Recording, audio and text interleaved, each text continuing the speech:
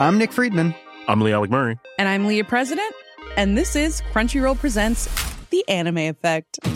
We are a new show breaking down the anime news, views, and shows you care about each and every week. I can't think of a better studio to bring something like this to life. And I agree.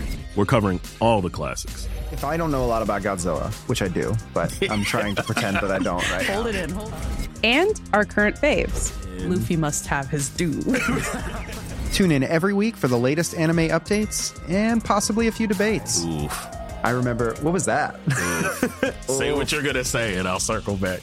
You can listen to Crunchyroll Presents The Anime Effect every Friday wherever you get your podcasts. And watch full video episodes on Crunchyroll or the Crunchyroll YouTube channel.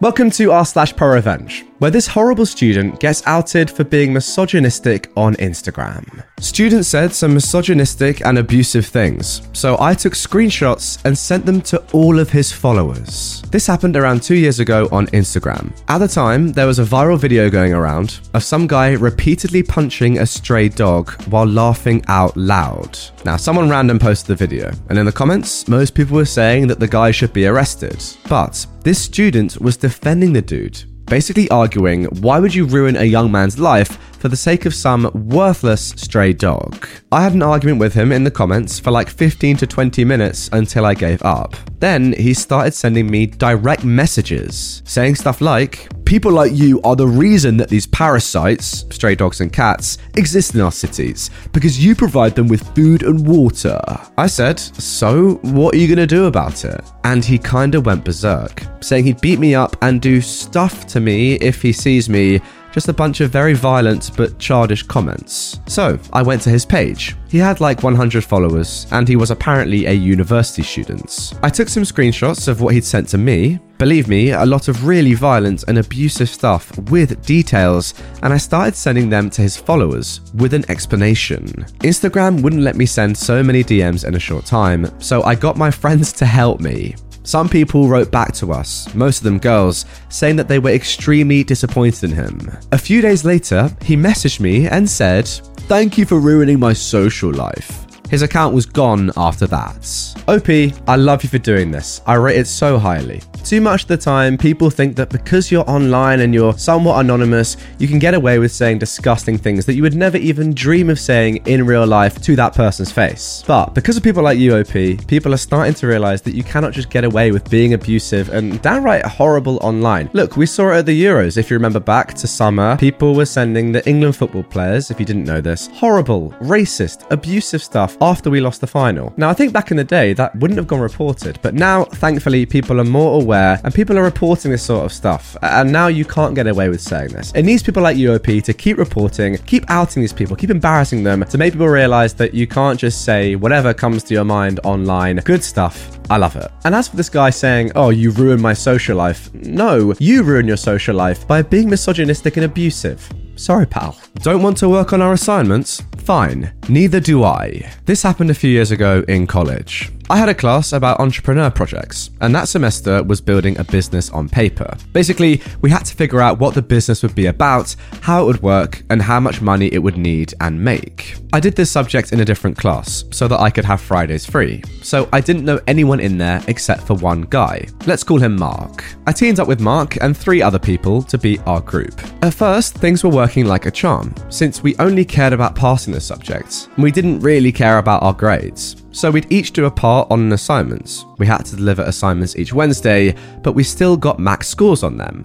Our grade would basically be based upon all of our deliveries and some points on individual tests. Important info for later. It didn't take much time for things to go downhill though. It reached a point on the project that basically we couldn't modulate the work anymore. The 5 of us would need to sit together and brainstorm about the next steps.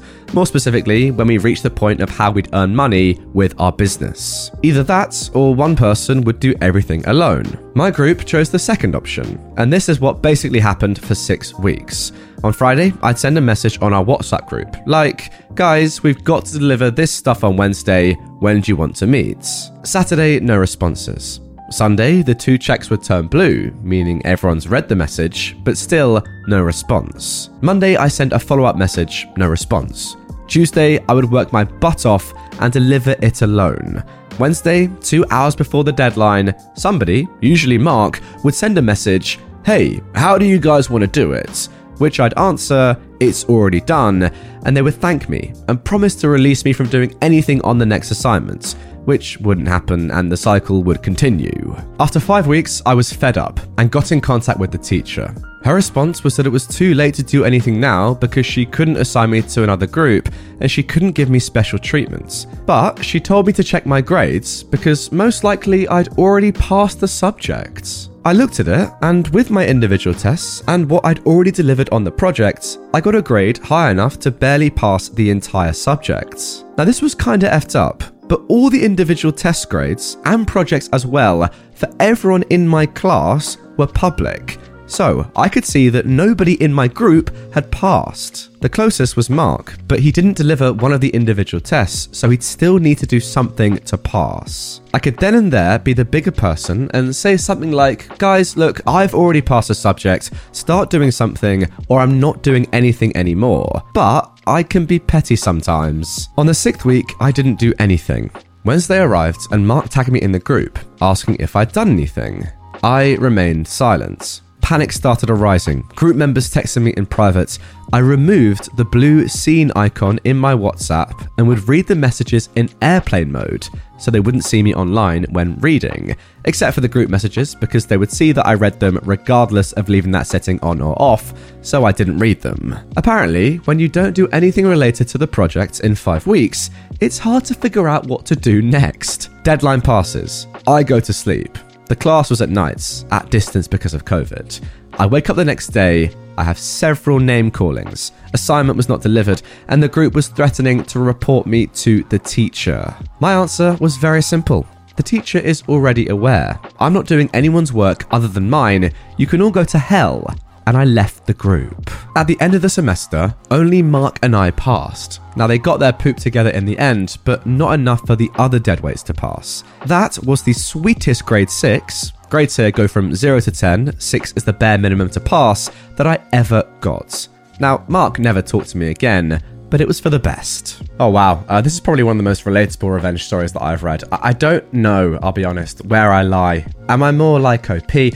Am I more like Mark in terms of the work that I did when I was at school and uni? I definitely got better as I went along and got up to higher education, but let me know. If you're watching on YouTube, comment down below. Where do you fall? Are you the sort of person that just ends up doing all the work and, you know, other group members don't? Or are you like Mark and you just would rather someone else do it? I'll be honest, I'm not sure where I lie. I'll leave that one to my teachers. Now, it doesn't take away from the fact that doing what Mark and the other group members did is terrible. And it's amazing, OP, that you've been able to do this and just absolutely mug them off. They had no idea. The panic that must have been going through their veins on that Wednesday morning. Ugh, horrible. I hate to even think about it. But hey, fail to prepare to fail. That's what I've always said. And Big Mark, he just about got away with it. The others, though, nah. And they didn't deserve to, by the way. They didn't deserve to. Hanging off the coattails of UOP, using your good work, is not enough to get a good grade. I'm sorry, it's just not. Can I just say, shout out to the teacher? Because yes, the teacher said it's too late to do anything serious about it or change group, but they did let you know that you could do something sneaky here. If you wanted to, you've already passed. That was enough for you to check it yourself and realize, oh, snap.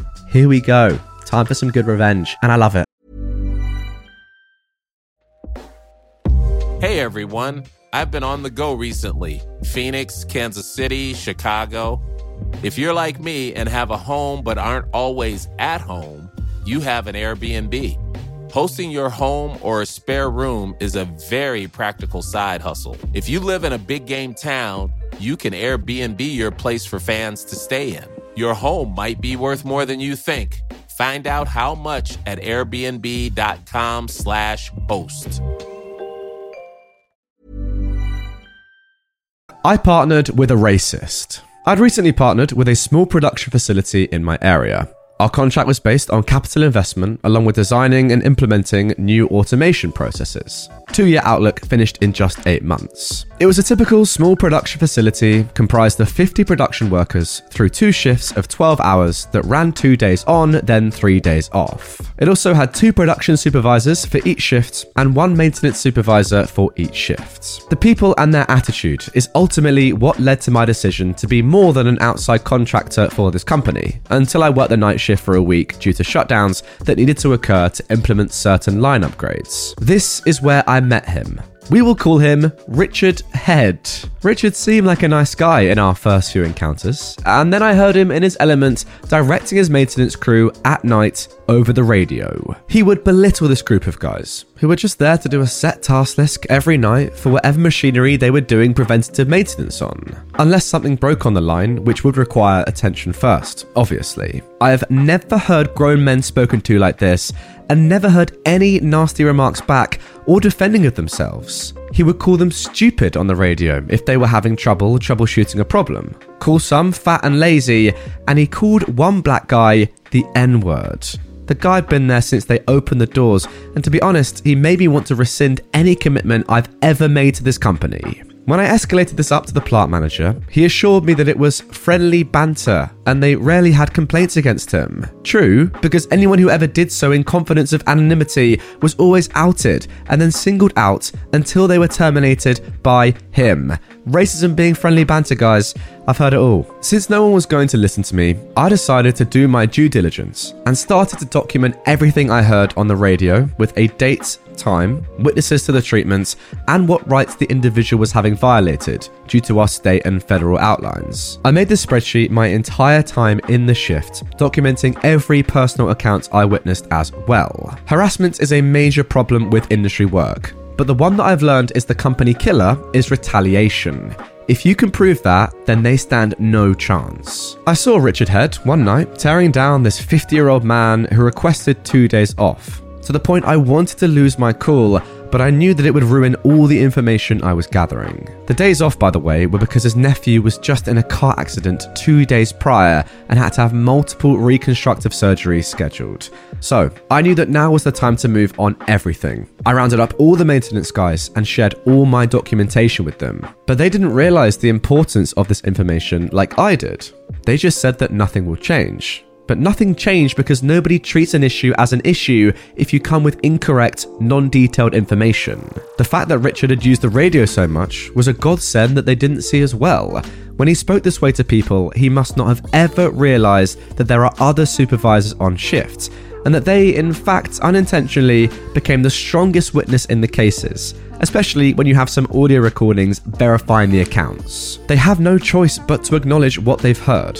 Each worker took their logs, and even though I have a capital time investment in this facility, I urged them at a minimum to petition to have this man removed or to threaten legal action. So what I'm getting from this is that even though OP is newly partnered with this company, he still selflessly, in part, wants to take them down. Anyway, once they coordinated a day to expose all of this, it was like watching a sports movie when the underdogs take the championship and get the girl at the same time. Not only did the man finally get fired, but the entire atmosphere around the place changed more than I could imagine. All the machines ran the best they've ever ran in my time there, and people loved coming to work again. They also put a placard on my door for when I came in about a week later. It said number 1 boss, but the boss was crossed out and hand engraved under it was the word badass.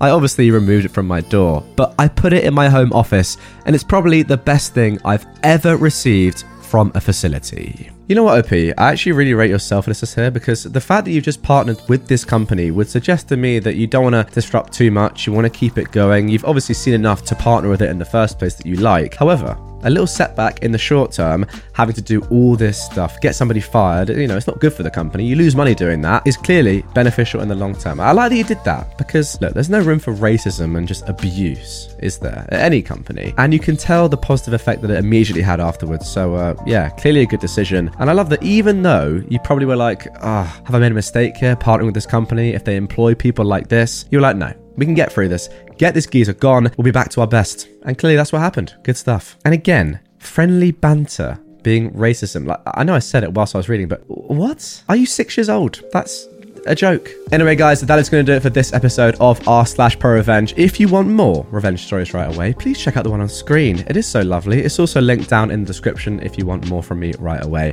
I've got to say, I personally love revenge stories because they're just so good. It's just good seeing bad people get karma on them.